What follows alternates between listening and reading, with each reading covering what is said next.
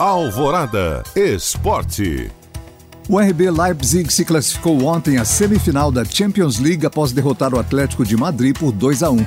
É a primeira vez na história que o Leipzig consegue uma vaga entre os 4 melhores times da Europa. A equipe alemã encara o PSG na próxima terça, às 16h, para decidir quem será o finalista. Hoje, Barcelona e Bayern de Munique medem forças em partida válida pelas quartas de final do torneio, também às 16h.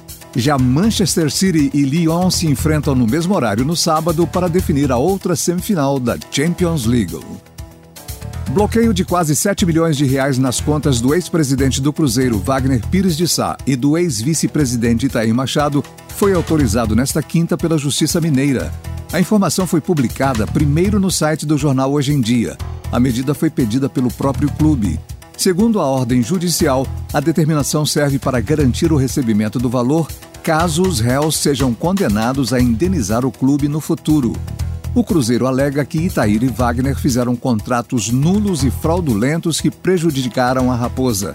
Os dois estão entre os 7 indiciados pela Polícia Civil de Minas Gerais por supostos crimes cometidos na administração do time celeste. Eles podem responder por apropriação indébita, falsidade ideológica, associação criminosa e lavagem de dinheiro. Os investigados ainda não se manifestaram.